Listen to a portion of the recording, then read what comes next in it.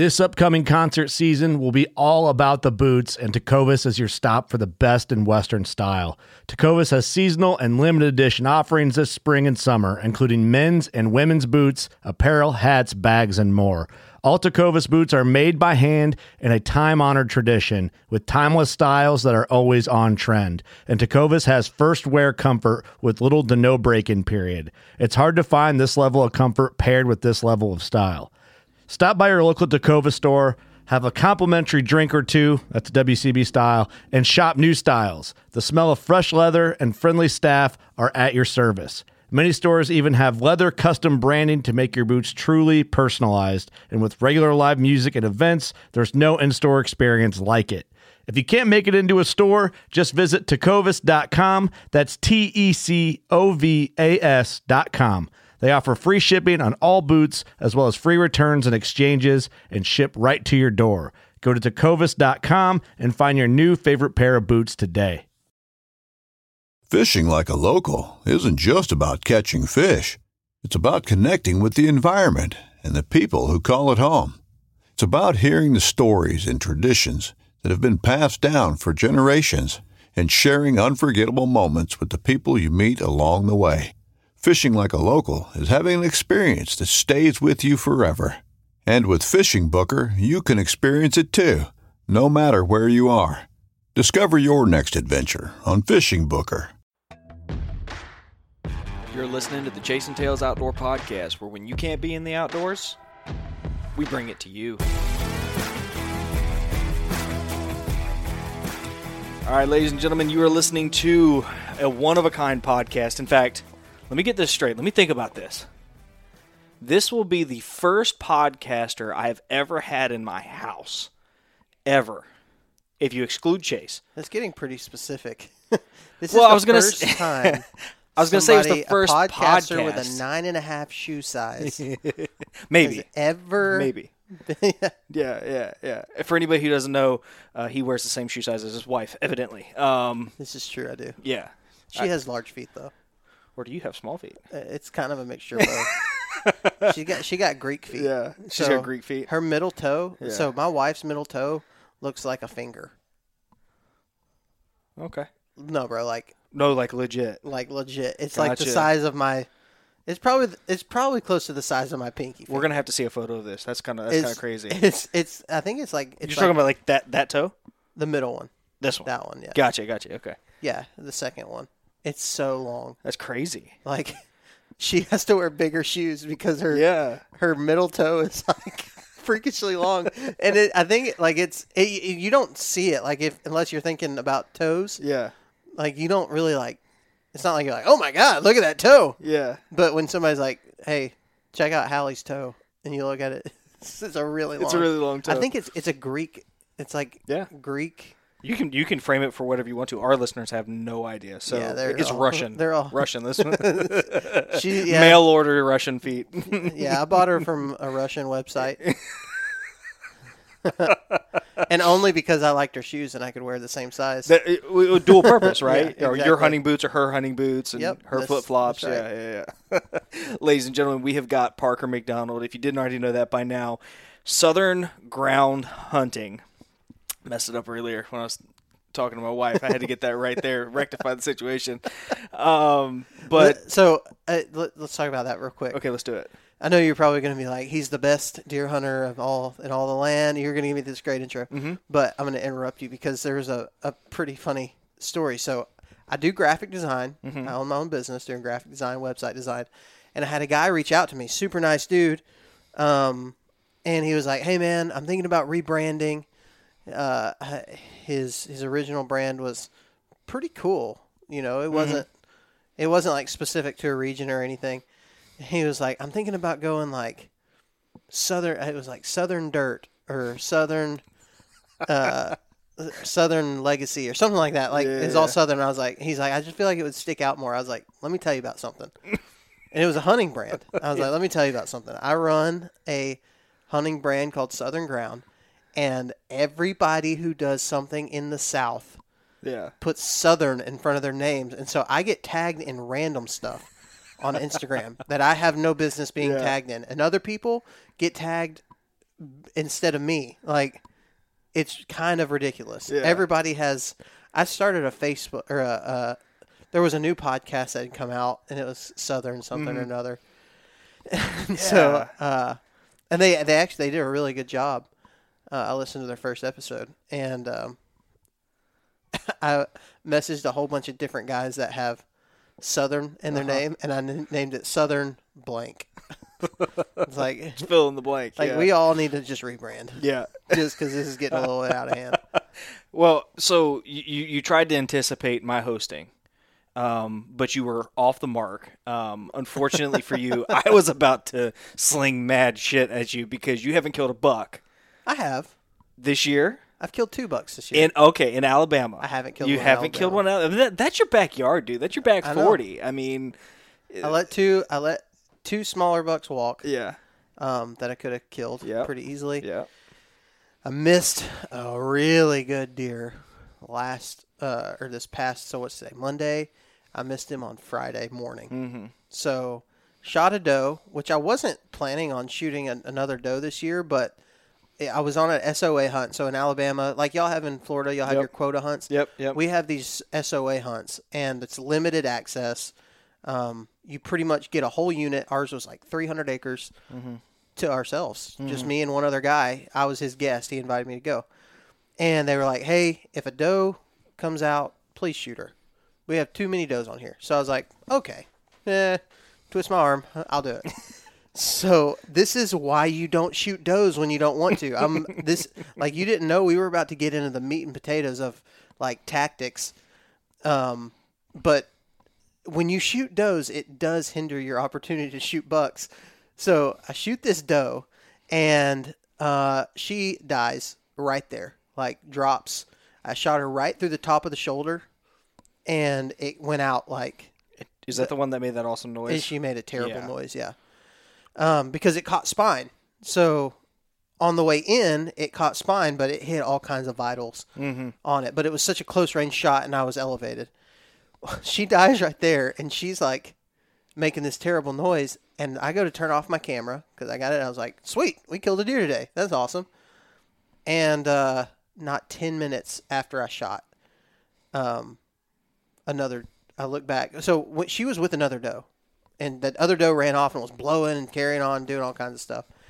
And she was still running around back there, and so I thought it was just her. And I hear a twig break, and I just look back. I'm like, oh, it's a doe. And I look back, and it's just this freaking mondo, dude, like this huge buck standing at like 30 yards. It's like 180, right? And I mean, let's talk you don't mondo. have- Let's talk mondo for Alabama. Gotcha. So he was legitimately probably 120 inches. Yeah. But 120-inch deer, like, and that's being like honest about Right. it. Like, he was probably 120-inch deer. He was a good buck. Right.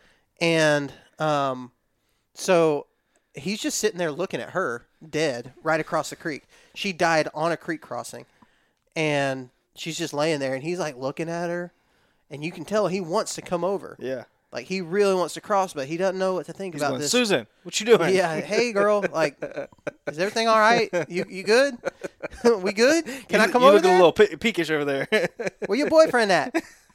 You like Mike and Ike's? She was waiting for Jerome just to like bust out of the bush.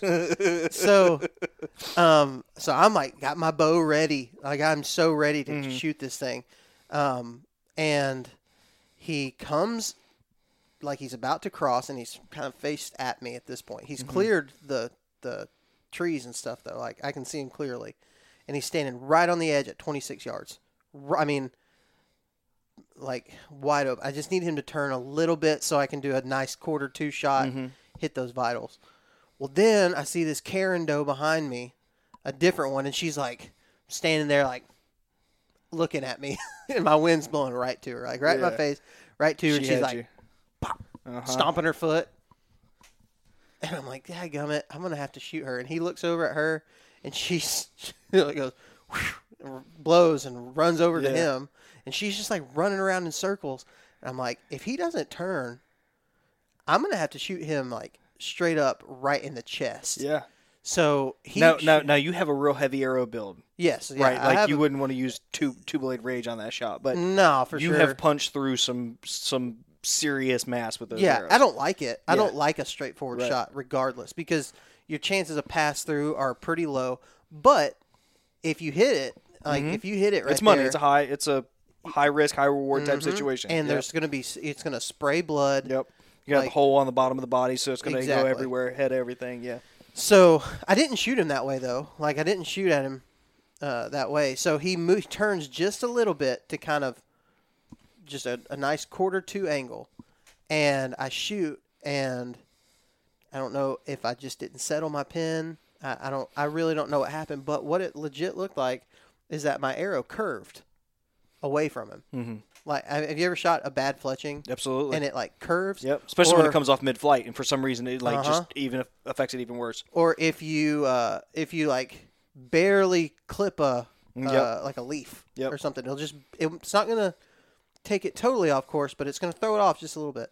And that's what it looked like my arrow did. Like it just curved away from him and missed him by like 2 inches. It missed vitals by about that much, Right. but it missed his body by about 2 inches. Right. It was a very narrow miss. And so I thought, I used the Zinger fletchings, and so I thought maybe it fell off mid-flight or Right. something. But when I went and got my arrow, it was perfectly fine. Yeah. Good. I mean, Was there any kind of like potential for like a twig to be in front of you or something? Just something weird Nothing. happened? Is your bow on? when Did you shoot it watch after? I mean, I killed a doe like 2 minutes before that. That's true. Yeah. Like Maybe you torqued it, like maybe with some hand torque or something. Could have been. Yeah. it was at a weird angle. So it was kind of like Mhm. like that. Yeah. Like I'm in the saddle and he was in about what would that be, like 7 o'clock? Yeah. So it was a little bit of a weird angle, but not crazy. crazy. And at 26 yards, Yep. I mean, A good podcaster's expected to make that shot. exactly. If you want something good to talk about. So I missed him, but I killed a deer that day. So it was a mixed bag of emotions because Yeah. I'm always excited when I get to kill a deer. But when you miss one, a good one, like Yep. probably would have been, he may have been my best Alabama deer. Mm-hmm. Like, there's a good chance that he was my best Alabama deer, but if not, he was close second. He's a good buck, and he had this thick mass to him, like he was just a swamp buck. And I've never killed like a big, huge buck on swamp land. Yeah. So That's that would have that's been cool. my bread and butter. Yeah, you would have obviously. loved this place because it was. It's managed by the state, like Mm-hmm. pretty well managed by the state because it's such a small piece and it's a Right. special opportunity hunt. And so I was talking to Dave Owens today, actually, because Yep. I was curious. Decent deer hunter. Yeah, he's decent. Subpar turkey hunter, but he's a pretty decent deer hunter. He's really got to work on that diaphragm. Yeah, it's sounding a little rough these days. A little raspy. But his I think it's his fiance now, Courtney. Yeah. Is the wildlife biologist, or has been the wildlife biologist in that county. Mm. And so he was telling me about the place and kind of what she's done out there. And there was a certain type of thicket, and I don't know what it is. But these deer were just running the edges of it, man. Really? It's like tall. I saw some of it out here actually when I was Really? on my way to your house. I don't know if it's like birch or ash or something like that. It's not an oak, I don't believe, but they're about yay big. Mm-hmm. Not real big around. At the biggest, maybe like that, and they grow straight up and they taper on their way up, and Yeah. it's thick, but there's not like briars and stuff don't grow in it, so you can walk through it. Sounds but like it's just tupelos. I don't know what it is. Are I they should- relatively short trees? Yeah. I mean, probably for the most part, like they probably got up to maybe 15 foot or Yeah. so. Sounds like a I mean- tupelo. Sounds like I could be wrong, but it sounds like a tupelo gum swamp. So whenever they came in and they clear cut a lot of the cypress heads way back in the forever ago, one of the first things to come back and really dominate the area is tupelo gum. Like Tupelo, Honey, Mississippi. Is it Tupelo, Mississippi? maybe. You ever had Tupelo honey? Huh. Oh, okay. That might be a regional thing. Tupelo. Tupelo. Tupelo. Tupelo Yeah. I'm gum. looking it up right now. Yep. Tupelo gum. He did mention that they planted some type of gum tree. Not quite. Did you see it over here on the road on your way, like right before you got to the house on the left side of the road? I don't remember. I got you. We've had dinner since then. Yeah,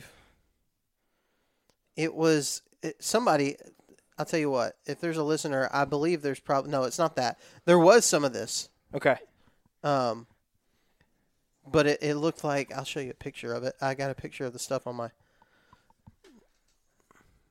that right there. It looks like some type of ash I don't or know. birch tree. Yeah. You see how thick it is, though? Yeah, for sure. And then Yeah, it's definitely not Tupelo. on this picture, so Yeah. you see it all right It's there. a swamp head for sure. Yeah. And like it's planted there. You can tell it's planted there on purpose because it's a very straight lines running the edges, and those deer, man, they love it. It's a hard transition. It's that hard line transition, and I don't know that it offers them anything other than security cover. Which during hunting season is a lot. Yeah, it's a big deal, but like I don't think they really bed down in it. Yeah. Because it's fairly wet.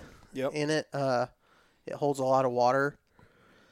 But they use it almost just like as a blocker. Yeah. For their travel. And so, it was cool. And then in that spot that I just showed you a picture of yesterday morning, I had a really good buck coming in. He wasn't as big as the one that I missed, but I found this spot, man. I was like, this is going to be it. This is the spot. There's like this tall CRP grass over here to the left, just like perfect bedding cover. And I'd actually, on my way in to scout that afternoon, I jumped a doe in some of this tall grass, and I was like, oh, well, I bet they're all bedding right here.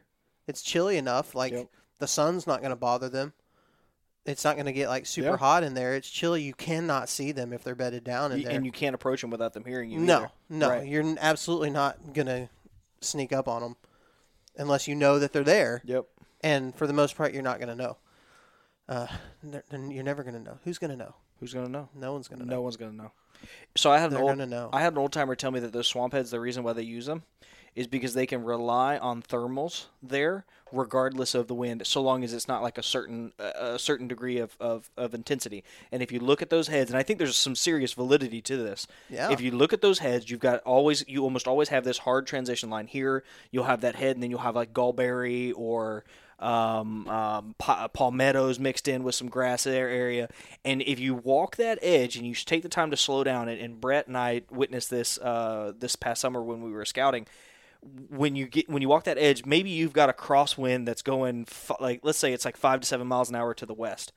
When you've got that thing to your east and you stop, you can just feel it pulling right off that landmass. And it's maybe a foot of water max in there, but there's enough of it and it's shaded that you can count on a consistent thermal, and you have that edge. Well, these deer in these type of areas, they're incredibly dependent on thermals because it's flat, and I say this, they're dependent on the water to be the thermal Correct. Yep.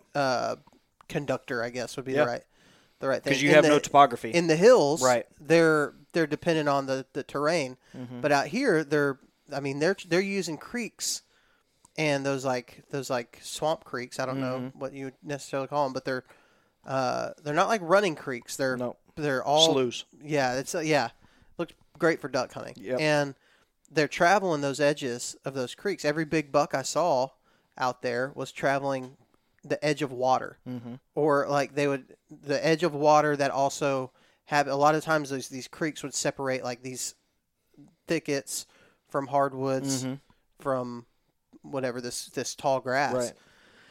Anyway, so I jumped this buck, or I didn't jump a buck. I found this spot, set up there that evening, didn't see anything. I was like, man, this spot it had a 3-way transition, hardwoods, grass, and this thicket.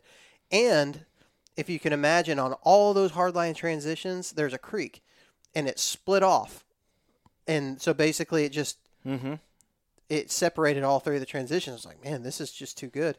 It's also the first place that I found a scrape and rub out there. Oftentimes. I mean, go ahead.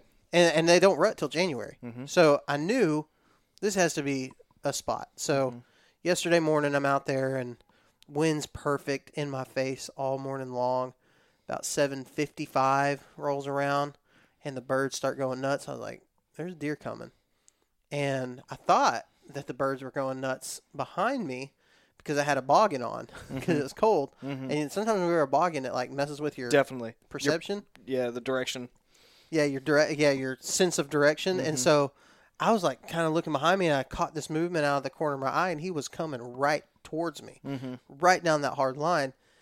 And man, the wind was in my face all morning long. Never once did I drop milkweed and it was going the wrong direction. And so I like get my bow, get my camera on him, turn on my 360 camera to make sure it's recording. And he is he's at 26 yards as well. And he stops right behind a tree that completely blocked his vitals.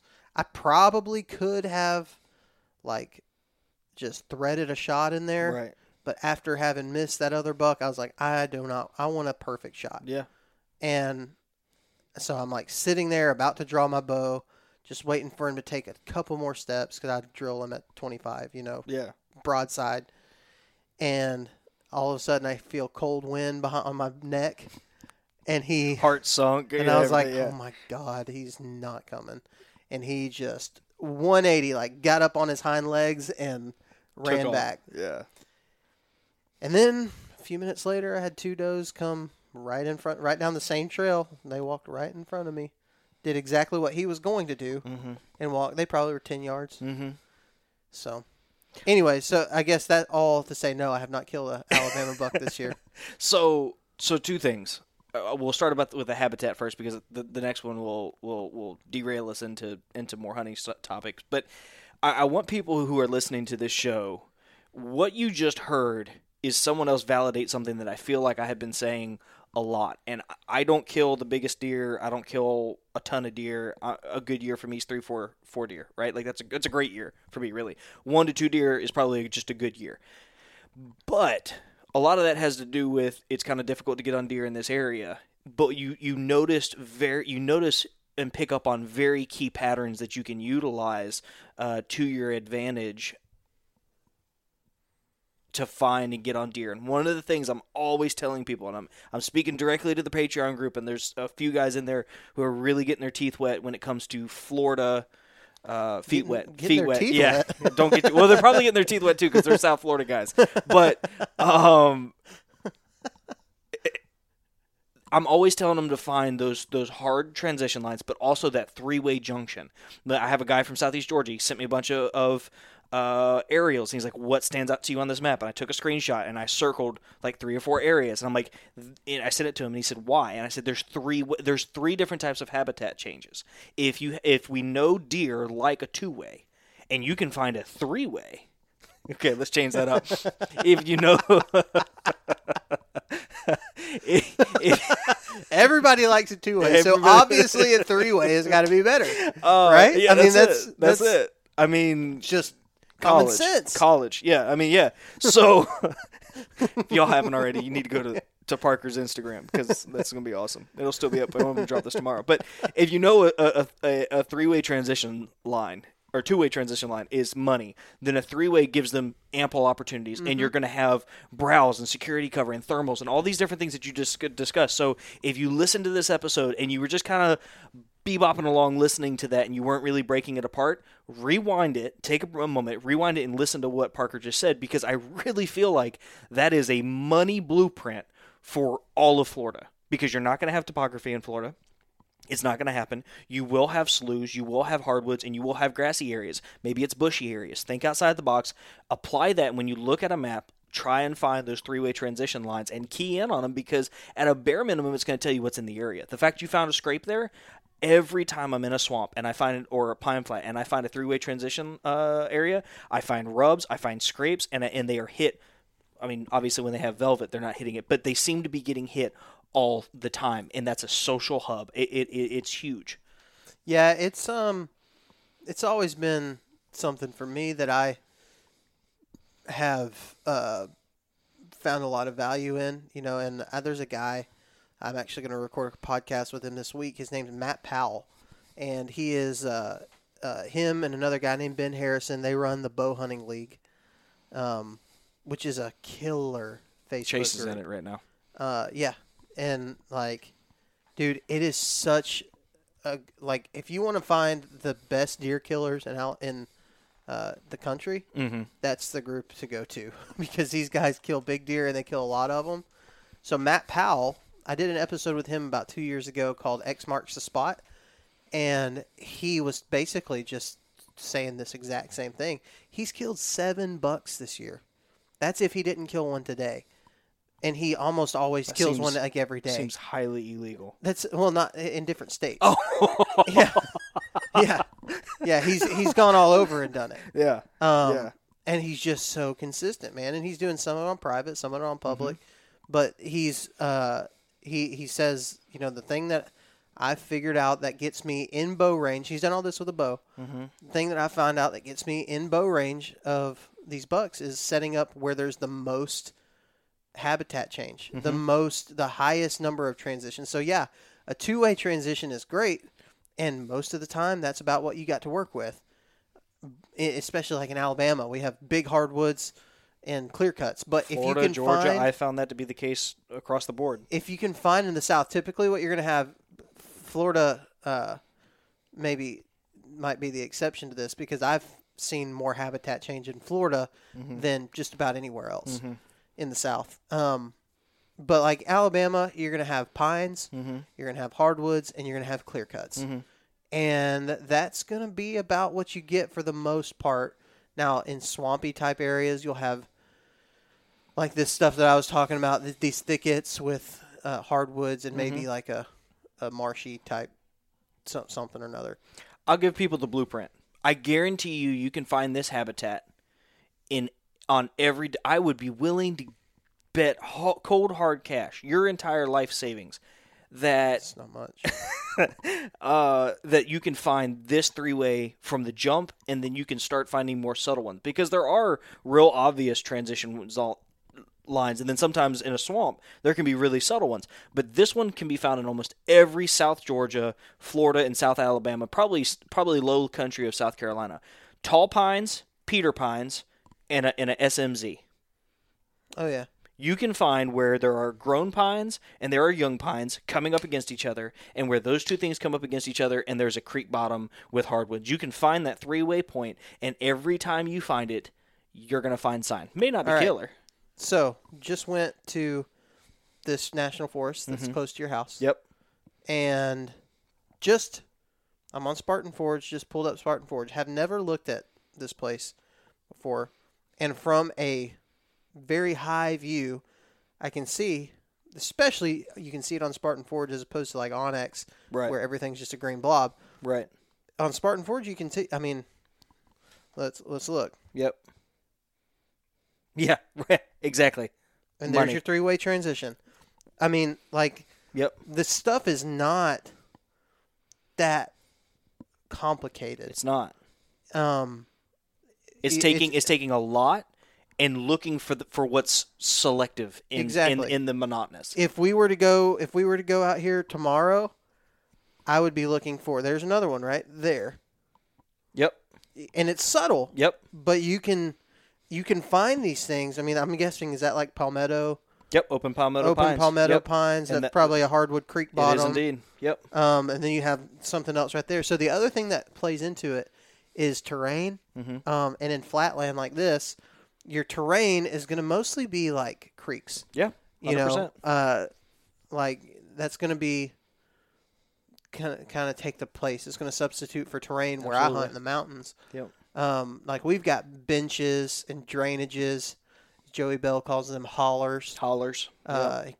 Straight got called out by You Joey did. Bell this That week. dude's savage. Yeah. He ate his Wheaties that morning. He brought his A game. My Good gosh. God. He's like, what did he say? Podcasters, I see through you. Yeah, that's what he said. It's not yeah. called a drainage. It's called a a holler.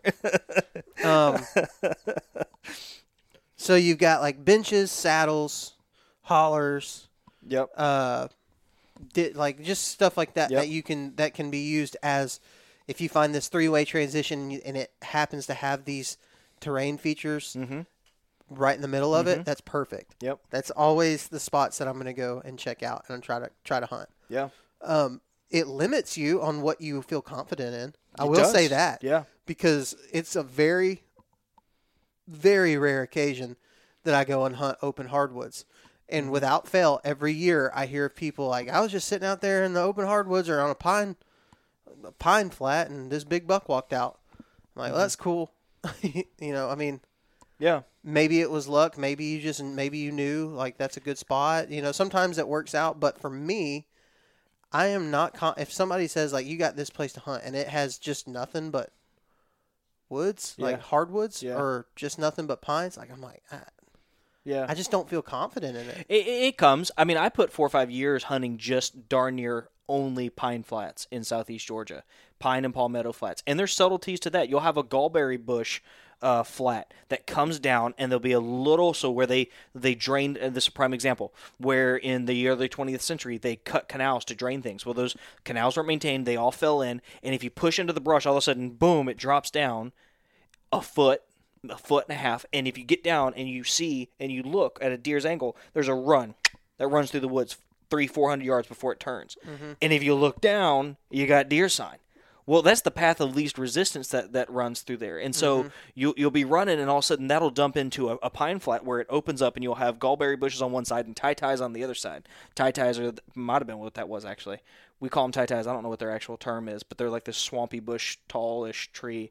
I thought tie-ties and gallberries were the same thing. I don't think so. Gallberries are relatively I don't know, man. Maybe it is. I thought you told me that. So if you didn't tell me that, then I don't know. It sounds like something Colin told you. Well, so when I hunted Ocala National Forest, is that what I hunted? Yeah. Ocala National Forest.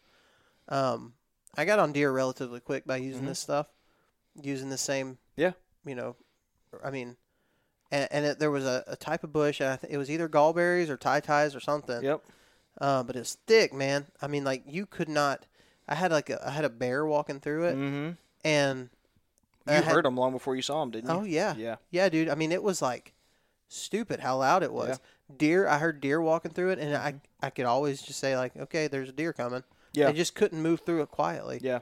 But they were on the edge of it, like on the edge of that and a palmetto flat. There's just beat up trail, dude. I think one day I saw 14 deer out there. You did. My first day hunting it, I saw 14 deer. The next day hunting it, I hunted just a little bit different spot. I saw like 7 deer, 2 bears, and a bunch of turkeys. Like it was just wildlife haven, right there, because of all those hard line transitions that came together. Like, and I know people who if there's people out there, there's probably not a lot who listen to anything that anytime I'm a guest on a podcast. I talk about this because I think it's the most valuable thing that I know. Absolutely. You know what I mean? It's the most consistent thing that I know.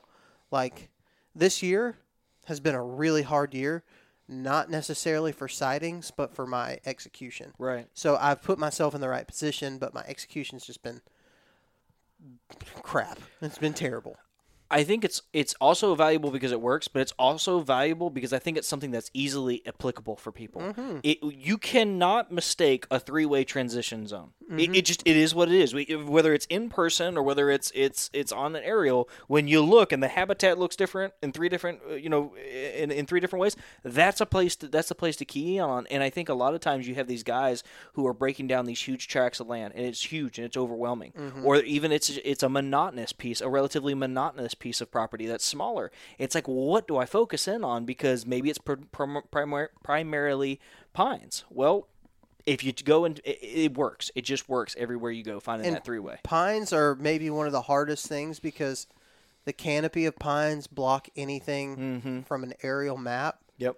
Especially if they're mismanaged, if they're not thinned and whatnot. Yeah, you're not going to see what's actually underneath the canopy. Yeah. But, man, sometimes in pines you'll find, like, where they've maybe burned or cleared out, and then you'll find where they didn't. And it makes a hard line transition that you're going to have to see it in person to know that it's there, but they can be really good. And I find that I think it's a simple thing. Like, I always assume that pines are bedding because more or less. Pine straw is going to be the most comfortable thing that a deer could probably find in the woods. And you tend to, if you have pine straw to be laying on, you tend to have good line of sight. And so you can put your back up against something. Here's the 3-way where I killed that doe in 2019 that came out. This is where I have all the big bucks on that national forest and that track. Hold on, let me swap because it's not in the fall mode. Spartan Forge is great because So you have the satellite during the summer, Uh-huh. and then look at the You can see difference the right huge there, right? difference, yeah. So this is a creek bottom, right? This is a little bit of a transition between the creek bottom, but then when you zoom in, this is thinned out pines. It's just wide open. That's where I set up, and then these are pines with red oaks mixed in. And there was a trail, I kid you not, that comes right out of this corner, and that's where that doe came right out to me in the tree line. And they were bedded, and because there was this creek, you had about a 3-foot elevation change with cool air. So the thermals are pulling in. Everything you just said, everything we just said in one conversation, in a 30-minute conversation, that's why I killed that deer. And when I started going back and looking at why I killed it where I was, dude, it stood out like a sore thumb. We actually look at it. It looks like you've got 4 different things. So you have the open right here. You have the pine. A little thicker. Yep. The red oak. With the red oaks. And then this, whatever that is. It's a pine thicket. So while it might be the same type of vegetation, it's thicker. Denser. Yeah, it creates a hard line. Yep. Man, I think, people, there's a lot of things that go into the way that I hunt. Pressure has you could find all this stuff, but if it's getting hunted every weekend, the deer probably aren't going to be there. Well, you may still see the sign from when they're not pressured or when they're moving through at night. Right. But I think pressure is like one of the largest contributing factors to being successful. Absolutely. But when you're talking about unpressured deer, I'm trying to transition us into what you want to talk about. You take it. When you're talking about unpressured deer, is when you can use these things. I would if I were to go to, let's just say, what's a random Cahaba. Let's talk about Cahaba in Alabama. And I'm talking about Cahaba because I don't hunt Cahaba. So Dave Owens does. Does he? I think so. I don't think he does. Are you saying that because you don't want people to fly to Cahaba? No, I really don't think he does. I don't know. I thought he did. It's like far away from where he lives. I don't know anything, obviously. So Cahaba's pretty popular because it's right close to Birmingham. Yeah. And so it's really not giving away any secrets. Right. But I can't remember what I was going to say. Mm-hmm. Oh, if I were to go to Cahaba where they're and see 100 yards away from a parking area, there's a saddle, a clear saddle on a ridge. Probably not going to ever hunt there because that is going to be the first thing that people see when they look at a map of that place. And if it's easy to get to, there's a good chance something like that. I wouldn't even consider that to be an overlooked spot because everybody has seen that on a map if it's there. I don't know if Cahaba has a saddle or not, but I'm just saying. Somebody somewhere is going, some of curse you, Parker! Yeah. Probably Dave Owens. There's overlooked spots that a lot of times won't have anything obvious on a map. Yeah. To make you, and then there's the things that are just obvious. Everybody knows that deer like to travel saddles. Sure. So you're gonna have a tree stand, probably a ladder stand set up right on that saddle somewhere. Yep. A lot of times these hard transition lines, it's not a secret that deer like edge.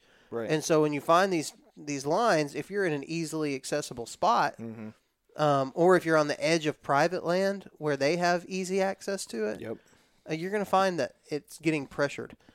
In fact, the biggest deer that I've killed in Alabama, I killed it early season, October the 23rd, I think, of 19.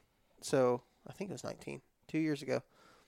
And I killed him with my bow, and I've hunted that spot 3 times since then and not ever seen a single other deer. Really? But there's also a ladder stand set up right on that spot.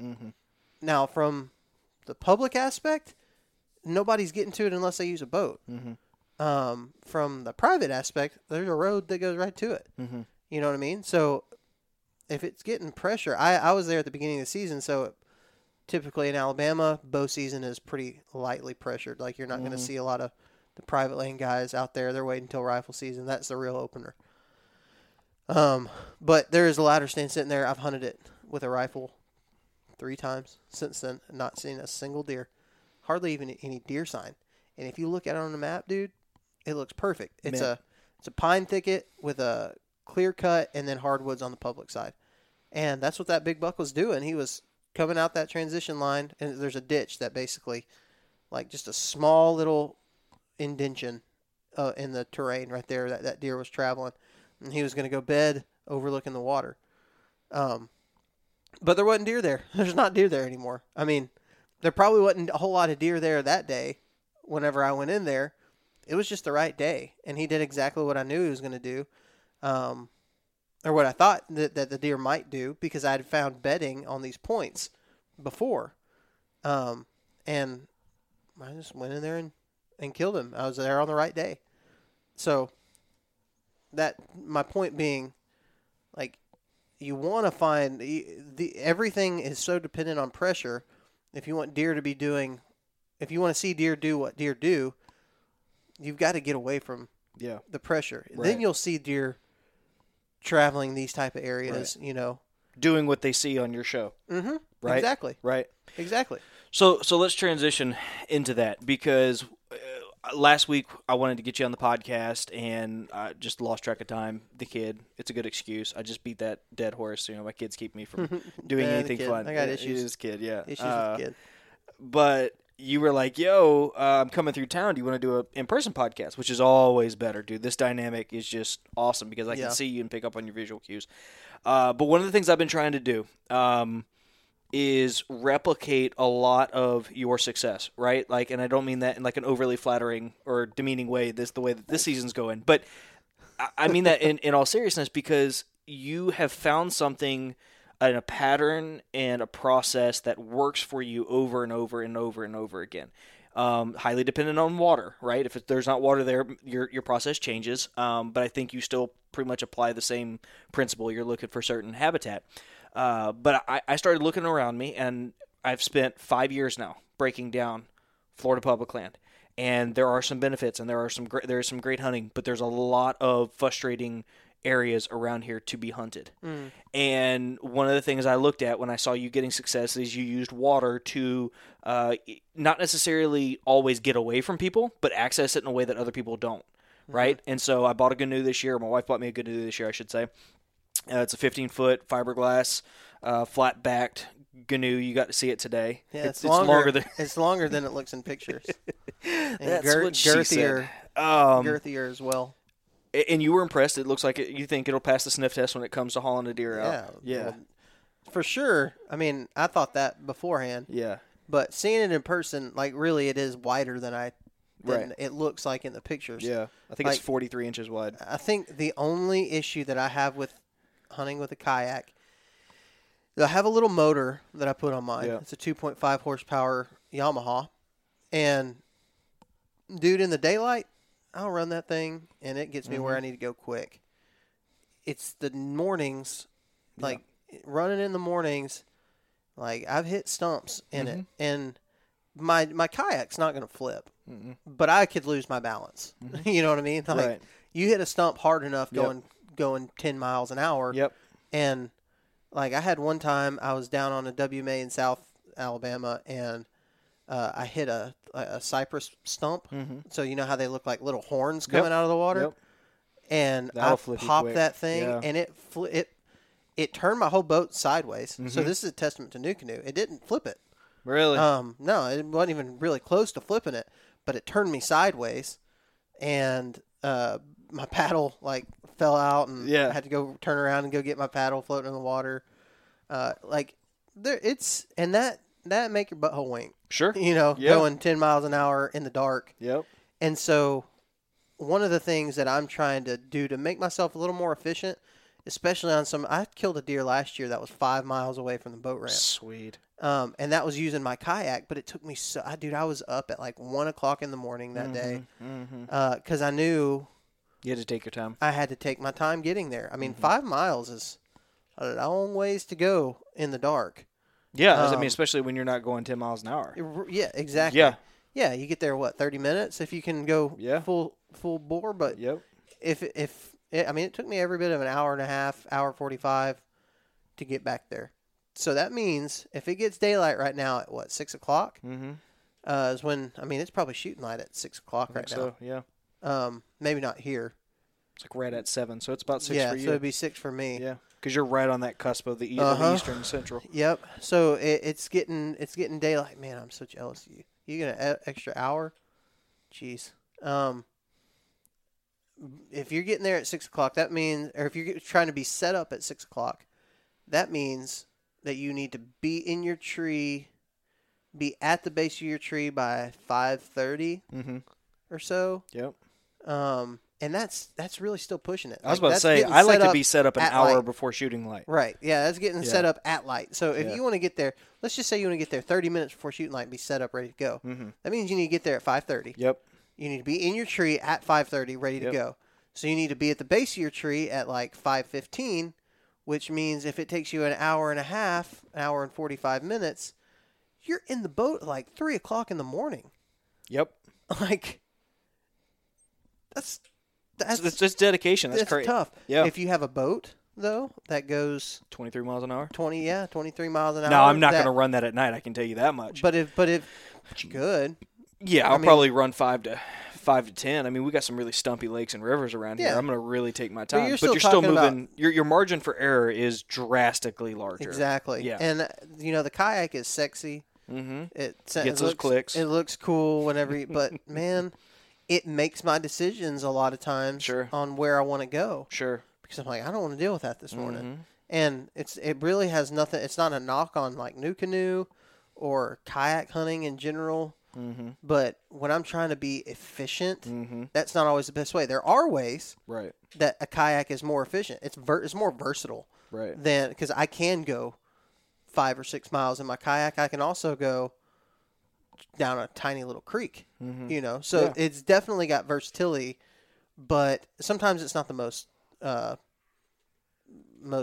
efficient way to do it. So that's one of the things that I was really impressed by your canoe, because it definitely looks like it would add that little bit of stability, or maybe confidence. From the stability. I mean, yeah, for sure. Like, I don't have any qualms about taking that boat out. First off, from a gator standpoint, right? Like, my kayak is at least as long as the longest gator on the lake, right? So there's that. There's also, like, I showed you out there, the canoe actually sits about where it did on the trailer, where it did me when I was waiting in the marsh, and I was able to just throw my leg up into the canoe and step up into the canoe, and it didn't tilt, it didn't lean. I mean, it moved a little bit because that's what a boat does, but I stand up in the seat and push pull. I mean, that's how I got through the marsh. Once I got to where the trolling motor couldn't take me any further, I fold the seat over, I stand up on top of the seat with my paddle. I'll have a push pull soon, and I just push my way through. You can only get so high off of a kayak before you do start to jeopardize some of that stability. You could put, I think, so it's got I think close to 1,000-pound capacity in that thing. So you probably got 75. Yeah, probably. Because my new canoe has like 650. Right. So I got an 80-pound motor on the back. I got a 3-gallon gas tank. I've got me at 200 pounds. Okay, 220. Okay. and a 25-pound sack. I mean, I've got room for 2, you have 3. A 22-pound sack? With camera gear, platform. I don't have your fancy stick. Never mind. It went over your head. Zing. That's a big old sack. That's a big old sack, man. I have to special order my pants. I'm 220. I'm really 200. I just got a 22-pound sack. All right, let's rein this in. So let's talk about water access, because one of the things you do is you backdoor public land. I did that one on purpose. You backdoor a lot of access on water. What decisions go into, not necessarily how you travel, because navigation is something you can learn any number of ways, and that's not really interesting to people. When you're deciding where you're going to go on whatever lake or body of water it is that you are, what are you looking for when you're headed that direction that stands out to you?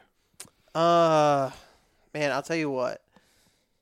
In Alabama, some of my favorite property to hunt is TVA land. So it's Tennessee Valley Authority.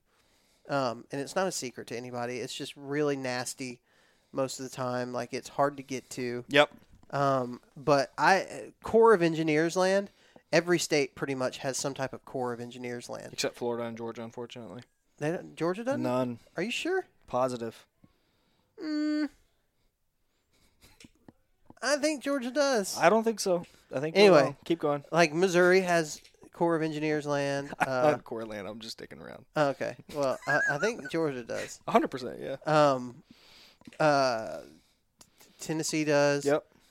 Alabama. Most of the Southeast has got core land because we built all the lakes during the Great Rebuild. And that's the thing is it's always around water, and it's just undeveloped property is all it is. And so usually it's nasty. They don't manage it. They don't burn it or anything. It's just undeveloped land that you can hunt. It's public land, and then usually it's on water. And the thing I usually like a lot about it is that it is completely inaccessible by walking. Can we pause for a second? Because one of the things that you said I think is striking. It's not managed. And when a lot of people think public land, I think they key in on like this WMA's 4 on one side. They plant food plots. You can't shoot anything unless you shot a doe first. It's a quota hunt only.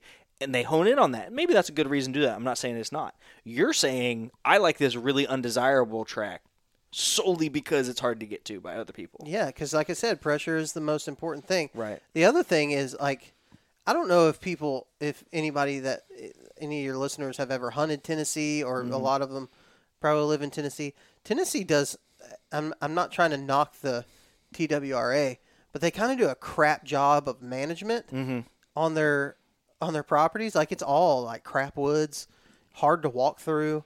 Like, I've heard turkey hunted Tennessee, and I don't know how I've ever killed a turkey out there because you take a step and you're breaking branches because it's just crap woods.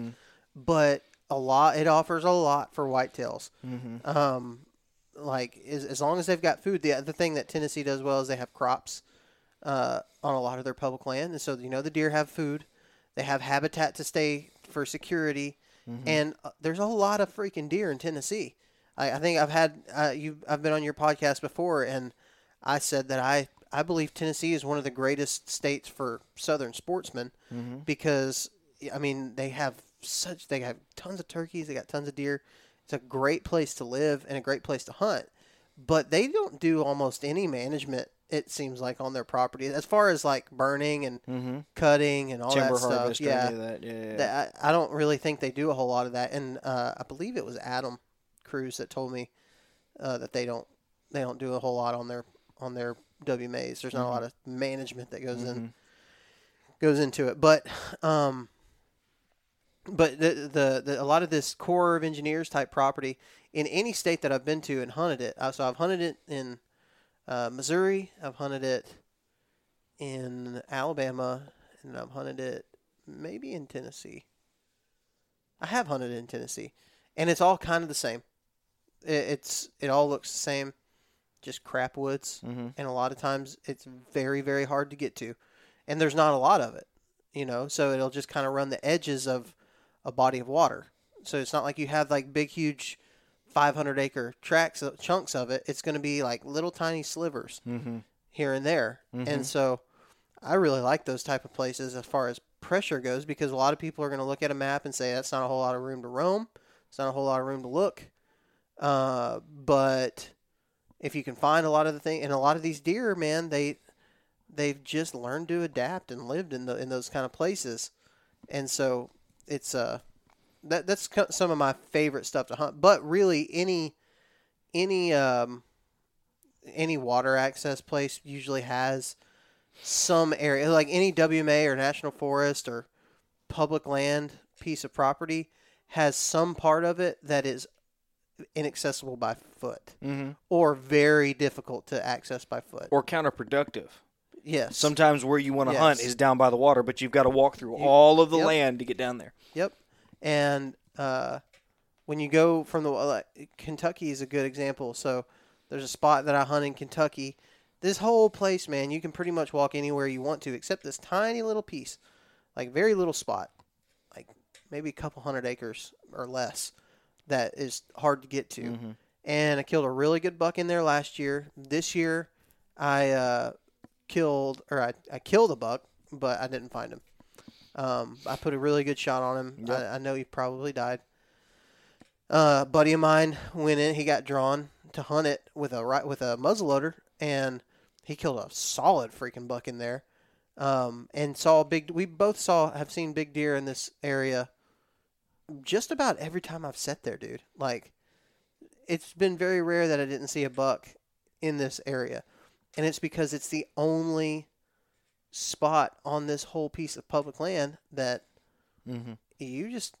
So I'll tell you, we went in to track a buck, the buck that I didn't recover. We walked in because that was the only way I could get people back there is by walking in. And it was a long dang ways. Like, I could not imagine trying to walk out there early in the morning to hunt it.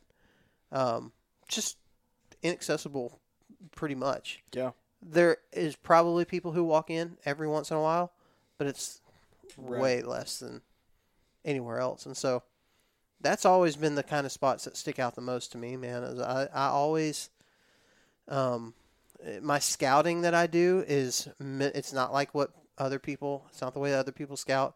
My scouting is, I'm going to find a piece of land.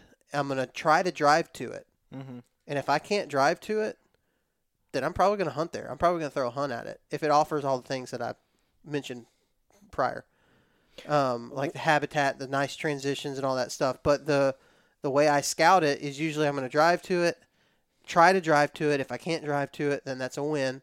That means I'm probably going to throw a sit at it.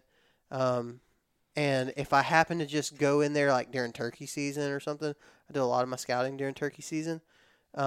If the terrain lays out well and the vegetation looks like I thought it would, I'll throw a sit at it. That's how, just about everywhere that I've ever hunted, that's exactly how I found it. So I think one of the things that I've glossed over in this process is, of all the people who I would bet money are going to kill deer, you rank among the Andy Mays, the Jake Bushes, in the sense that I expect you, not like, I expect you, but more like it's like in any time I see a text message from you, when I go to pull it up, it's like he's probably killed something, right? Like, that's just what I expect. Not quite the caliber of the Andy May. And is there a cat right there? I think so, yeah. Oh, okay. Yeah. At first I thought it was a ghost. I did too. Yeah, it was the ghost of buck shot at past. But I expect you to kill deer, and in the sense that they kill deer, right? But you don't effing scout, bro. You don't scout. Not before the season, not after the season. You are the epitome of, and I say this, you get to hunt 7 days a week now, but this applies to the weekend warrior, which is 99.99999%. In fact, if you're listening to this podcast, you almost have to be, by default, a weekend warrior, just because, realistically speaking, the guys who hunt 7 days a week, they aren't listening to podcasts about hunting. For sure.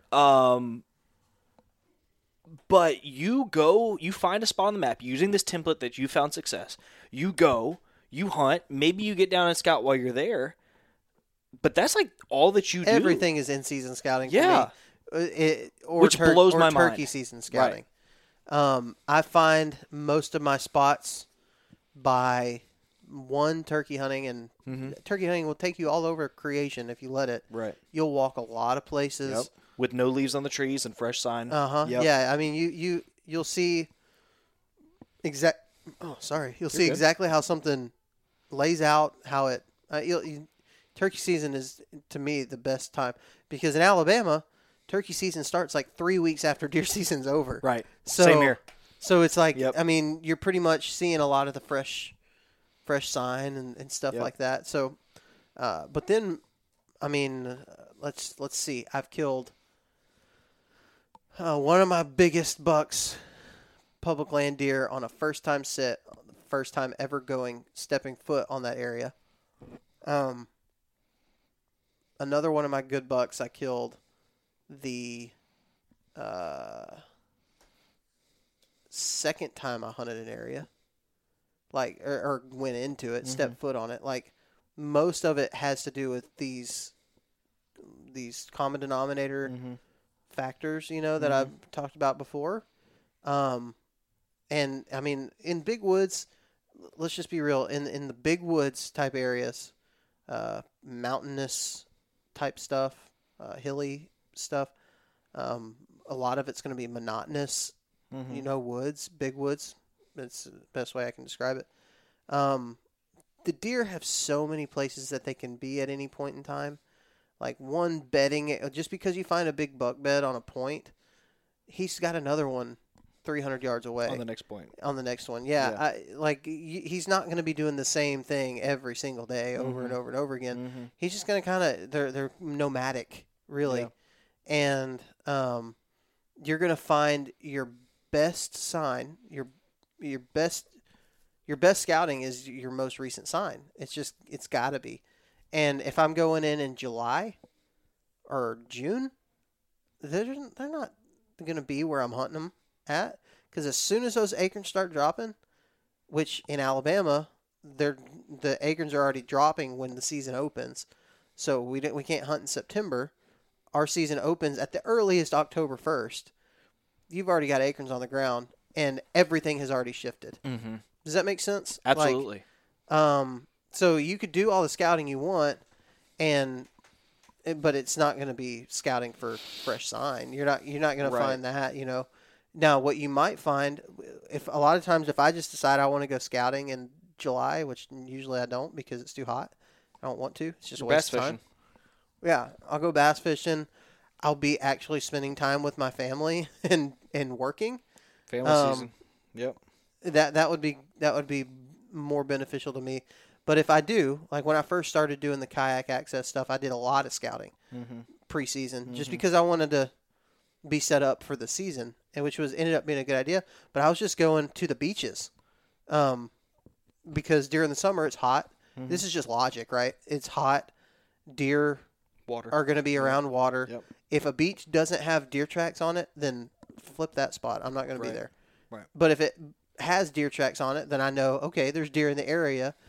October comes around, I'll go in there and I'll find the things that make sense for them to be at. Hot feed trees, hard transition lines, just things like that. So, I don't do any.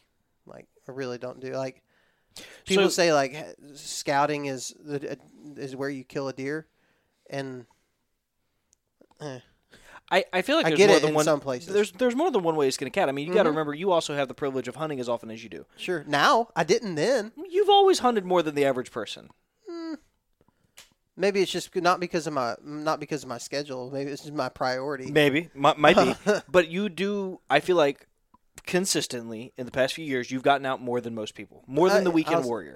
More than Friday and Saturday, right. Yes. And or Saturday and Sunday. Right. Now, I will say, I have been a lot of people have this perception, too, because as a pastor, which I was, I don't get to hunt on Sundays. So I'm never hunting. I never hunted Sundays. This year was the first time I've hunted 3 Sundays this year. It's been amazing. I hunted yesterday, which was really cool. Yeah. But Fridays were always my day off. Right.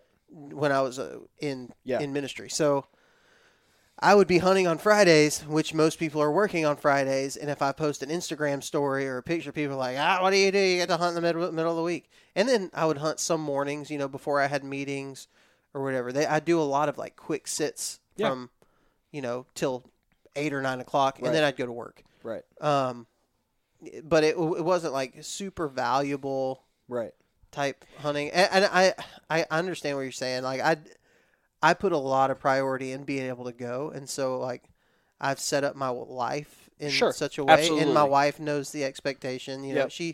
She's amazing, Yep. and she knows that it means. And honestly, at this point, with doing Southern Ground, it has become a part-time job. So there are benefits to you going more. Finances that happen from me going more, you know, and so that's a cool thing. It's also not a cool thing in a lot of ways. Is you feel like you've got a lot of pressure, absolutely, on based around your success, and so I mean, I'm not. I wasn't trying to make it to where you paint this rosy picture. What I was trying to get at, though, is for the guy who only has, let's say he's not the weekend warrior. Maybe he's just got Saturday. Sunday's church and family and doing stuff. He's just got Saturday. Well, if you have a 3-month-long season and 4 weekends out of that, you're looking at 12 hunting days, right? I see a lot of benefit in him saying, okay, the 3 months after the season, before there's leaves on the trees, I'm going to get in those areas and see what the sign is. Mm-hmm. There's a place for that. But I think the real benefit that should be pulled from what you're talking about is for the guy who's in his season right now. Maybe he's not seeing the success he wants. Maybe he wants more success. Maybe he's just a little restless. Is change it up and go scout. In-season scouting is a very important tool. Everybody's always trying to find this recipe. What's the recipe for success? I think it's a matrix. I think it's this thing of like all these different opportunities that you're given and make the most of those opportunities. And you're always bouncing around. And that leads me to my next question. How do you assess if you've been in an area too long? How long you go in there, you have this encounter, do you go back? How do you know when to go back, and when is it like, I'm going to let that area sit and I'm going to go hit this other spot tomorrow? Tough question. So there's a couple different scenarios that I can think of that have been recent where I had this thought. Mm-hmm. One of them was this weekend. I went in, hunted a spot the first day on this special opportunity hunt. Hunted a spot on the first evening, saw 2 does, left my stuff in the tree, came back, shot that doe, missed that buck, and saw like 12 deer that morning. Like, it was a really solid deer morning. The next day, I didn't hunt that evening because I was skinning that deer out, and it gets dark at like 3 o'clock now. So I didn't hunt that evening. Next day, I went back in and did not see a single deer. And it just felt empty. And I was like, nope, no more. Not coming back to this spot. Whether or not it was the right move or not, that if I go in and I don't see a deer, like, I'm going to move on. Now, then you have people like Michael Perry, who a lot of people know about, just killed the state record muzzleloader buck in freaking 195-inch deer. Yeah. He's a great deer hunter, super good dude. He says a lot of times you just need to sit there and sit there and sit there, and eventually he's going to show up. You put all your time into one spot, and eventually, if it's a good spot, he's going to show up. Bobby Worthington preaches that same thing. Like, you spend every day, if you got one buck tag and you feel like this is a spot where he's at and you've got him pinpointed, you spend every day in that one spot, and eventually he's going to come by. I can't do that. If I don't see deer, I think the caveat to that logic is we're talking about 2 older gentlemen who have been doing this for a long time, and they know what that spot looks like. They know. There's a blueprint in their mind if they know what that good spot looks like. I'm not that guy. So you ain't that guy. I ain't that guy. I think everything is also dependent on your method. So if you're bow hunting, you you have people like the Hunting Public and Whitetail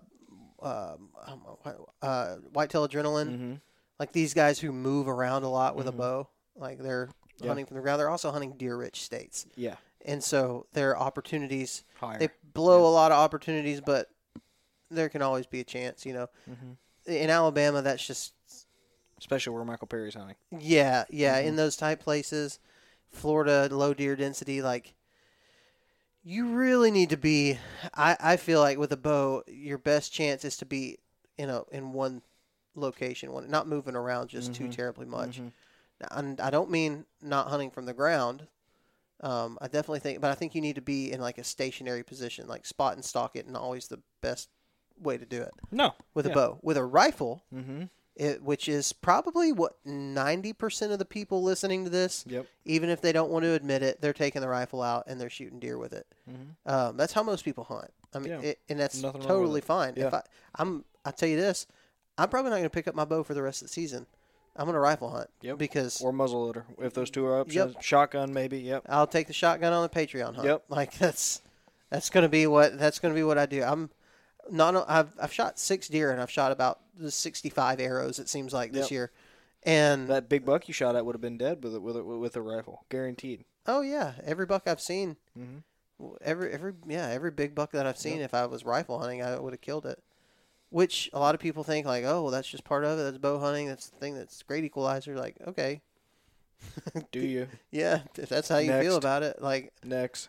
I kind of like, standing over dead deer. Me too.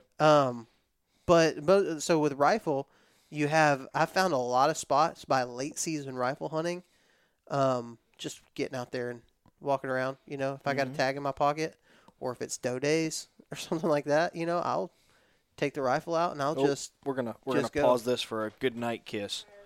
So you said this podcast was briefly interrupted with Good night, snuggle.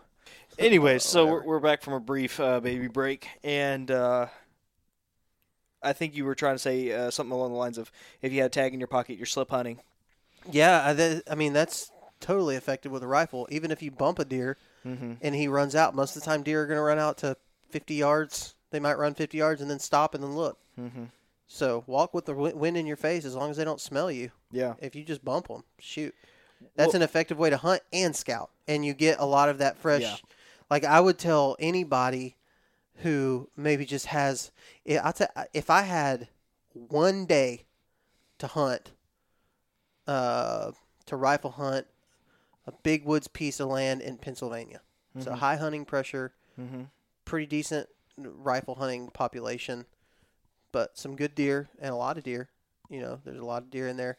If I had one day to go out and hunt Pennsylvania, I promise you I would not be setting up in a saddle.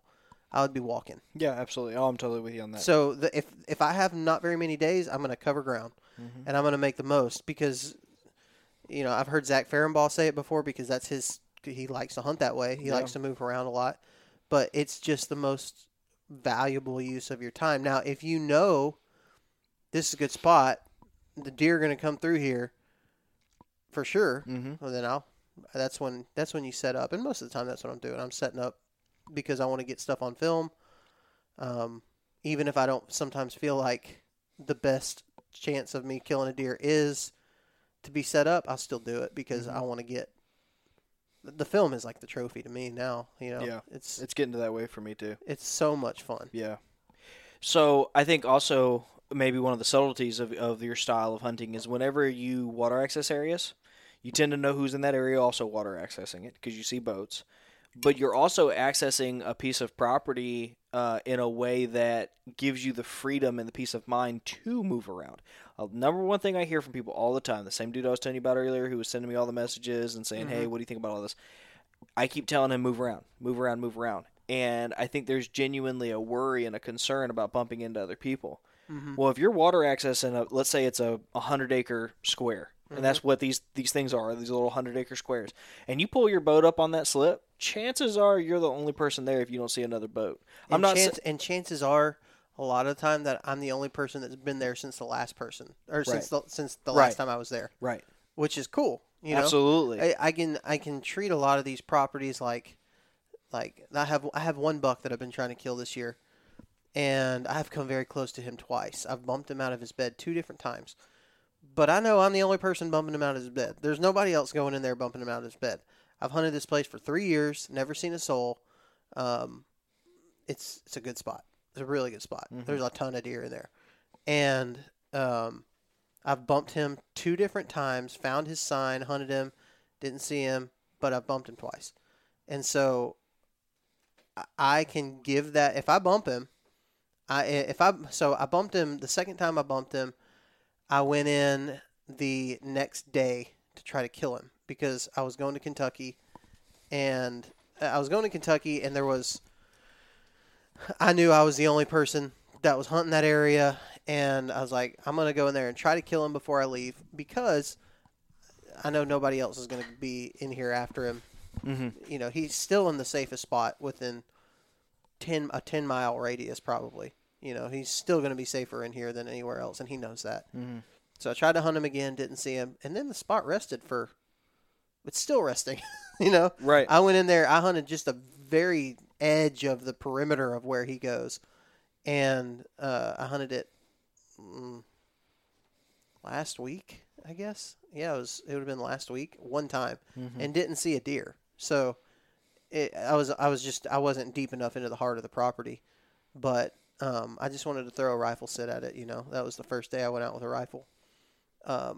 But since then, nobody's hunted it, so he's still safe.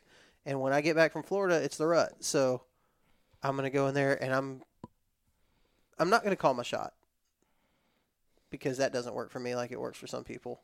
That jinxes me. But I think I have a very good chance, high chance of being able to kill that deer because there's 1.5 million does running all over that place. Right. And He's going to be checking them. Mm-hmm. Yep. Yep. And the way that you position yourself with the wind on the top of the crest, I mean, it's a beautiful strategy. I think. And he's going to be, if he's not with a doe, if he's not chasing a doe, he's going to be going around the perimeter of where all these does bed, which is one big giant thicket that I know well. If I have got one spot, this is kind of not really tactical at all, but where I think I'll kill him at is one spot right in the middle of this big. So when I say a thicket, I mean probably let's say it's 40 acres of like clear-cut grass, like tall grass, briars. It's just thick. It's nasty.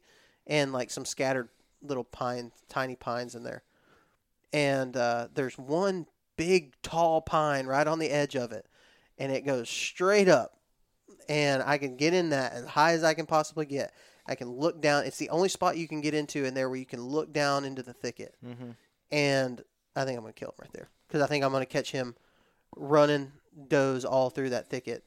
Because that's exactly what they do. Well, if I don't kill him, I think I'll kill a buck there the first time I sit there. Yeah. I think it's... let me rephrase that. I think I'll shoot at a buck the first time I sit there. I think it's one of those things where you've taken something that is highly undesirable to the masses and found that it's quite desirable to the hunter. This is unfortunate, yes. Right? Yeah. Like it's undesirable because you have to kayak there. If you can't kayak there, you have to have a boat. If you have to have a boat, you got to put the boat in the water. You got to deal with the freezing water. You got to deal with navigating at night. Relatively small inconveniences, if you really think about it. Like it's not like you have to do what Dan Infalt does, where he's wading through muck for a mile, frozen muck. I mean, you get in your boat, you put your layers on.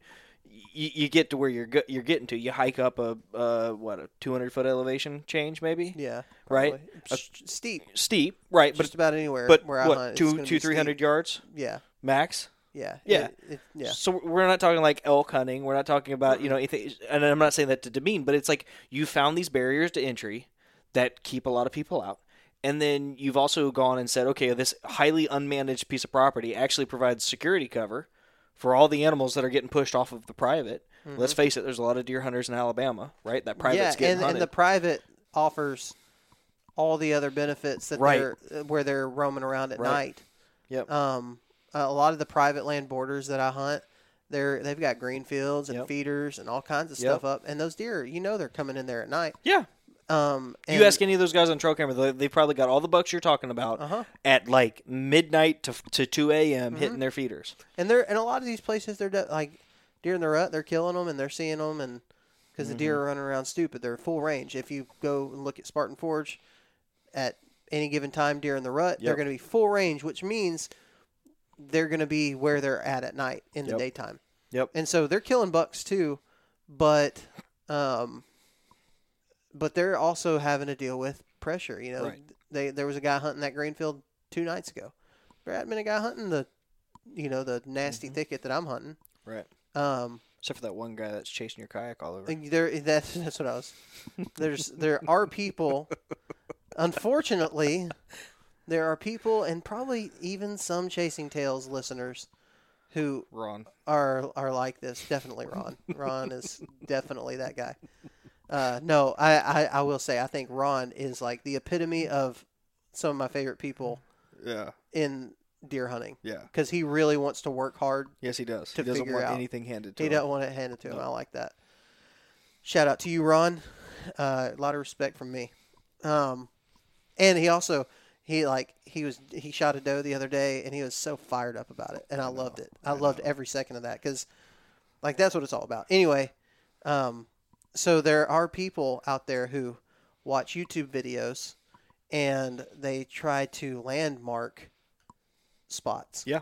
And they will literally go in and find these spots and put cell cameras on every single spot, and then they'll brag to their friends about, hey, you want to go hunting with us this weekend? We're going to go hunt Parker spots. That literally happened.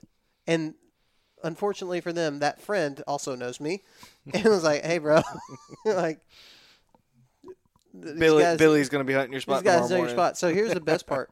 Here's the best part about it. And I doubt he listens to this podcast. I don't mean that in any demeaning way towards you, but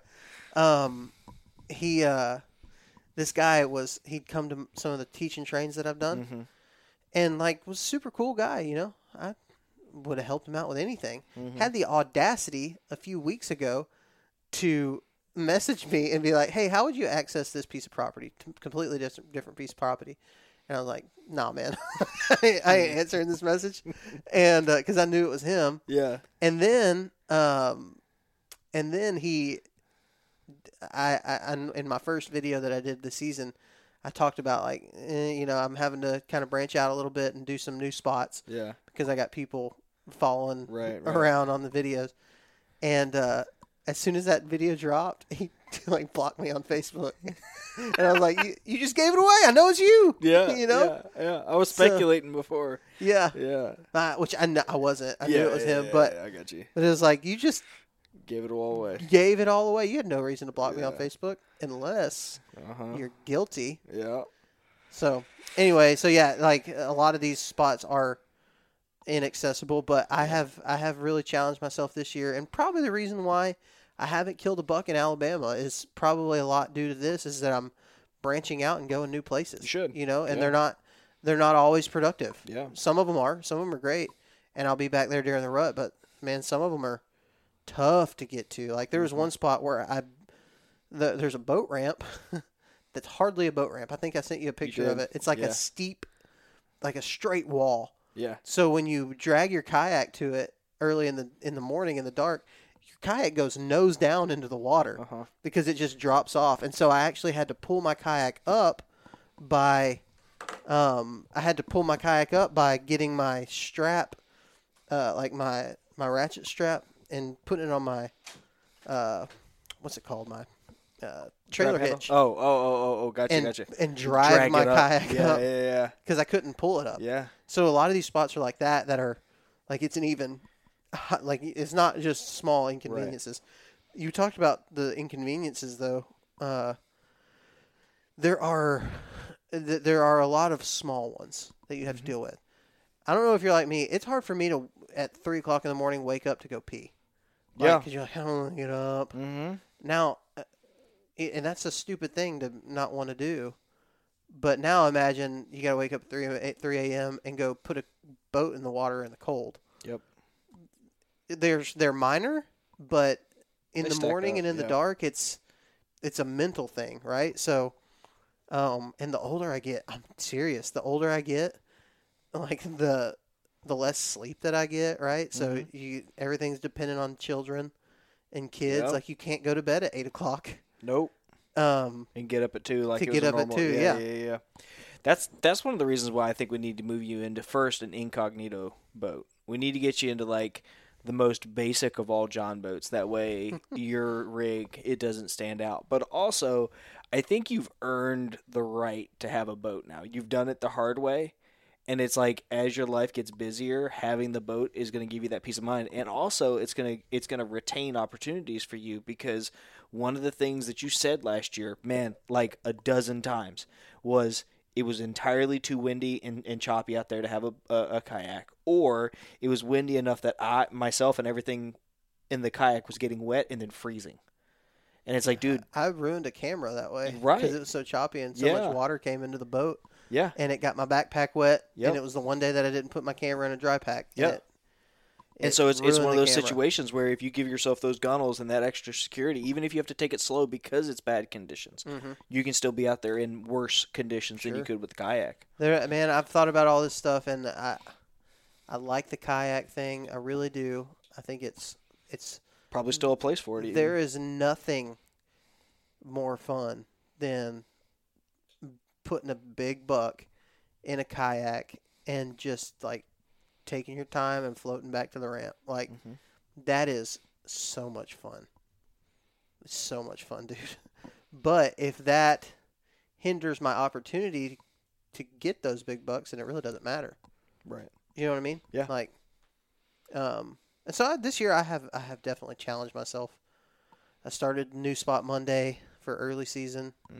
And I would just go into a brand new spot that I've had marked on a map and never been there because I didn't need to. Well, now I need to. I need to go in there. Jared Schaefer just shot a freaking hammer. Did you see it? No. Dude. He It's a did? freaking hammer. What in the world? Good Lord. He's the guy that when he texts you.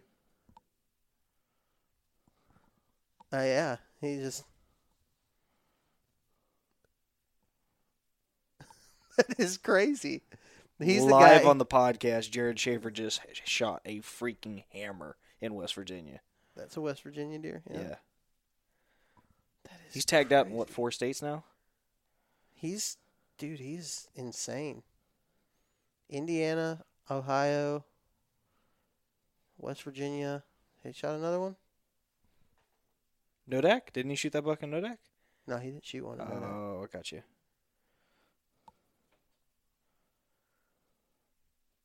Dang. Anyway, you should get Jared on. Jared can talk about this stuff better than me.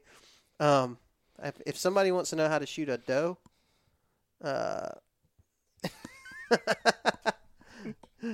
somebody wants to learn how to shoot a doe, I'm your guy. If you want to learn how to shoot hammer bucks, Jared is probably he is proving himself to be among the best. But you were saying as you get older. Man, it's harder. It gets harder and harder to do this style of hunting, every day. Yeah. And I think that's the thing. Like, if it was just Fridays and Saturdays, I'd be fine.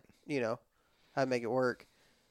But when you're doing it every single morning, it really starts to just wear you down to the core. Yeah. And that's where I'm at right now. I'm actually pretty excited about this little trip to Florida to break. Yeah. Like, I never thought I'd be like, I'm excited to work all week. Man, that's just going to be great. It's going to be nice relaxation to just be able to work. Yeah. But, you've told me this, and a bunch of other people have told me this, that the process, and I know this about deer hunting, is the process is the funnest part of it. It really is. When, like where I hunt turkeys is a good example, because you're going to go out, you can go out every day of the season, and you might hear gobbling on like 2 days of the season. Because it's such bad turkey hunting. Yeah, it really is. It's surprising. It's just, everything's there. I mean, the turkeys are there. You see them during deer season. They're all over the place. But during turkey season, man, they're the OGs, and they do not want to gobble.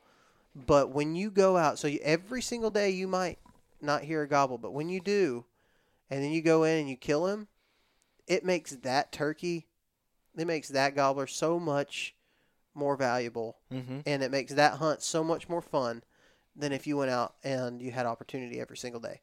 So while my season this year is slower, whenever it does all come together and I make it happen and stars align or whatever, the process makes that feeling of success. Just you have to stay in love with the process. You got to. And I'm writing a piece about this for the website, because when I water access for the first time with the Gnu, and I'm pulling out, right? And I'm not going to give all the details away, but I'm pulling out, and here I am doing something that I've set out to since the beginning of the summer to do. I've got a cold front. I'm pulling out of a marsh. I'm accessing a piece of property I've never been able to access before, utilizing the tactics that I've always wanted to do. If I was upset with the fact that I hadn't pulled the trigger and I got frustrated over that, I've fallen out of love with deer hunting, because I've condensed down, I've distilled down the only satisfaction that I can come from that hunt is some perceived end result. And in reality, I'm never going to worry about the fact that I did kill a deer on that island for 10 times. What I won't forget is pulling out of that marsh with the moonlight, turning off my headlamp and feeling that cold front dip down and having that entire lake to myself and hearing the deer blow on the island as I left and all that different stuff. Like, that was an adventure, dude. It was an adventure, and that's what we're seeking. It's always great to kill a big deer. I'm not saying that to diminish that. That's also a part of the adventure, right? But you got to stay in love with the process. I'm not speaking to you directly when I say that, but to anybody listening to this, the process is the memory. Mm-hmm. Being, like guys like what Jared Schaefer's experiencing this year, like you could talk to him, and it's not every single year that he has the season that he had this year. but that is a really fun part of the process. Absolutely. Is consistency. And I had that season last year, I felt like last year every time I walked into the woods, the buck that I wanted to kill walked out. Me too. It was just like, that's fun. And it makes the other seasons when you actually have to earn it. Yeah. And it's not Jared earned it. Sure. And I earned it last year. But there's different degrees of effort, right? There's different degrees of effort applied. Yeah, and so when you learn that the process is the part of it that makes it so cool and so desirable, man, it'll change. I feel like I changed that in my mind yesterday. Actually, sitting in the woods yesterday after that buck winded me and I was about to get a shot at him, and I was just like, man, this sucks. Like, I was literally sitting in the tree like, why am I putting myself through this? Like, I am miserable. There was a guy on Facebook, actually, something good that happened out of Facebook. On one of my posts, he said, his name's Jeremy Rieger, or Rager, I don't know how you pronounce it, but I know who you're talking about. He commented on a post of mine, and he said, man, don't let the media get to your head, because all they're going to want to do is take. And he said, we need voices like yours in the industry for a long time. And so I was like, I've really chewed that over, man. And so I was sitting in the woods yesterday after getting busted by that buck, and it's just like, man, it's time that if I don't change my mind, my mindset, I'm just gonna quit. Yeah. You know what I mean? Yeah. Maybe not quit, but it becomes not enjoyable anymore. Yeah. When you put pressure on yourself to kill something every single time you go, it's just not going to be enjoyable. You're setting yourself up for high levels of disappointment. Here's a prime example of how this idea holds true. Find someone who kills a pile of big deer. They probably started with a gun, and then we can see this trend happen a lot. They started with a gun, and then they went to a compound, and then maybe it was bow hunting from the ground, and then they go to a stick bow, and there's always these increasing levels of difficulty, right? If you shot a 120-inch deer every time you went out, you would get bored of shooting that 120-inch deer. We know this to be true because people, as they progress in their hunting careers, start setting higher and higher levels for themselves as they go. And the reason for that is they're after that adventure. And it's so funny to me. It's so funny to me that we were so quick to forget about that pursuit because we're focused on the outcome. It happens to me all the time. Yeah. It happens to me all the time.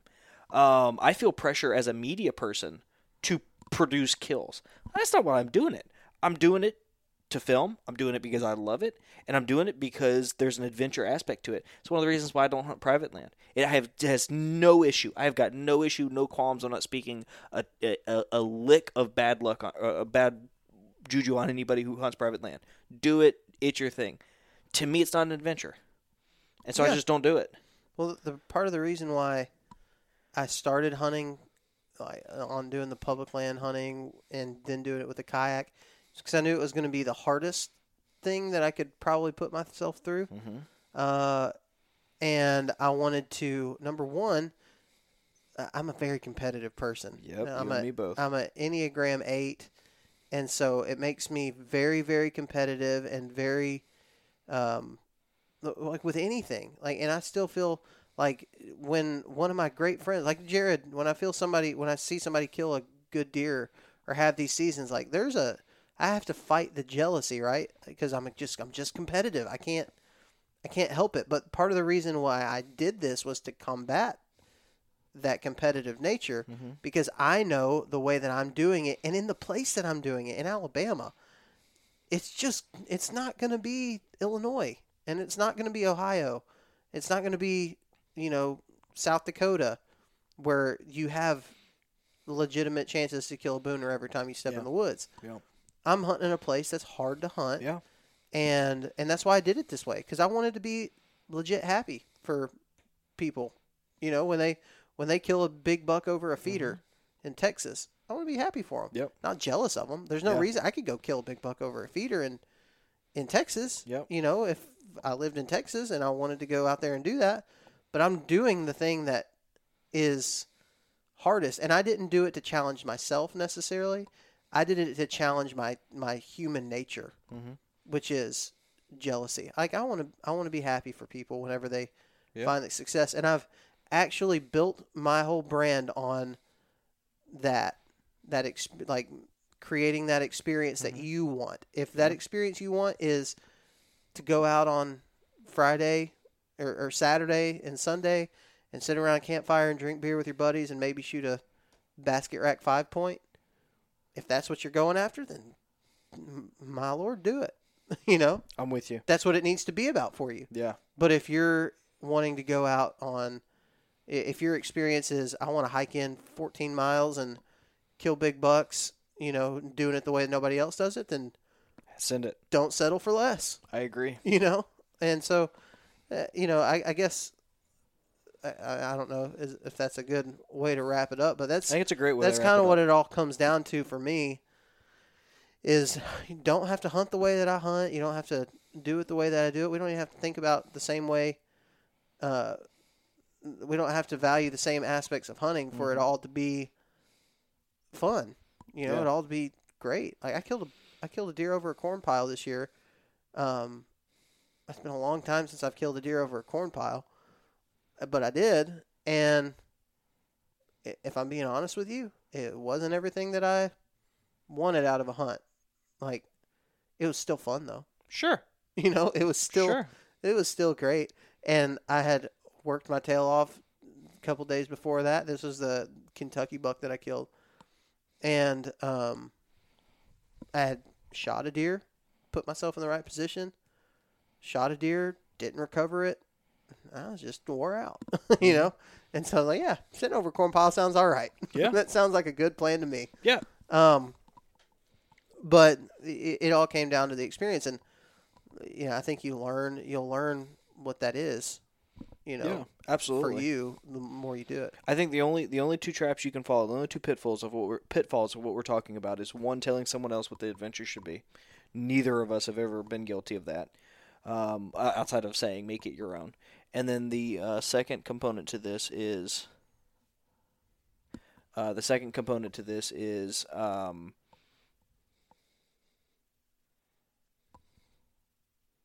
man, COVID. Be Jared. Be Jared. Yeah, Yeah. That's the second part. Just be like Jared. The first part, so he just went down, so let's try and be a little quieter. The first part is and the second part is just loving that process, right? Like if you think about like Michael Jordan, or if you think about Dan Infalt, or you think about all these guys who have immense amounts of success. Gary Vaynerchuk. If you don't know any of the guys, you know, if you don't know who Michael Jordan is, you don't know who Dan Infalt is. Gary Vaynerchuk, maybe you know who that is. Those are all guys that ate practice, that ate postseason scouting, that loved the idea of building something, and the achievement is almost not necessarily a letdown, but it was just something along the way, man. It was just something that just happened. Let the process be what the process, or rather, let the end game be what the end game is. Love that process. Wake up every day excited for the adventure. And if you can't wake up excited about what you're going to go do, regardless of what the outcome is, fix your mental mindset. And here's the reality. Everybody you talked about are the greats, right? They didn't get to be the greats by sitting around. Right. You know, like what you said. They ate practice. They ate scouting, all that stuff. Dan Infalt, you mentioned him. He's a great example, man. The dude has been so consistent, but he's had bad seasons. Yeah. He's had bad, like I mentioned the last time I was on Chasing Tails podcast, about how, you know, it's been a while since I've seen Dan kill, and it wasn't a knock on him either. Yeah. But I hadn't seen him kill an early season deer in several years. Yep. And then what do you do? He smashed a freaking stud. Like 2 days later, or the next day. Yeah. It was almost ironic. Yeah, it was weird. So, like, you may not have these situations where, you know, you have seasons like guys like Jared or Andy May or some of these guys. But if you will apply yourself and put yourself in the right situations and work your butt off, I almost guarantee you that it'll eventually happen. Absolutely. Absolutely. And at the bare minimum, if you're keeping the main thing, and you're doing what you're supposed to, you're going to have a good time along the way. You're going to make memories. You're going to step off the canoe into a hole that's way deeper than your waders, and suddenly your boots are full of water and it's kind of chilly. I'm never going to forget that, right? Like the type 2 fun. It's going to be there along the way. So, well, here's the deal, dude. We have been recording for an hour and 40 minutes. You have got at least 4 hours of driving left to do. It is 8:40 at night? 8:20 at night? Is it really? Yeah, dude. It's late. So let's wrap this up. Tell everybody where they can find you if they don't already know. In the woods, with a kayak on the bank. If you see the kayak on the bank, that's where he is. That's where you can find me, especially right now. No, that'd be an excellent website handle. Catch me. Where in the can woods, you find me? how about that? Inthewoods.com. Inthewoods.com. That's actually. I wonder if that's I wonder if that domain's taken. I guarantee you right now, if it wasn't, it's been bought, and it's been bought by Adam. 100%. That's probably true. That's probably true. That guy buys every domain that he thinks of. Every domain. What's it like to be made of money? I wonder. I don't know. Probably green and dry. Yeah. Anyways, Southern Ground Hunting everywhere. That's it. Yep. It's simple. YouTube, Instagram, Facebook. Well, guys, podcast. Here's the deal. Parker is I was gonna say once in a lifetime, but that's not true. You're one of a kind, is what I should say. One of a kind fella. I appreciate you taking time out of your day, taking a break.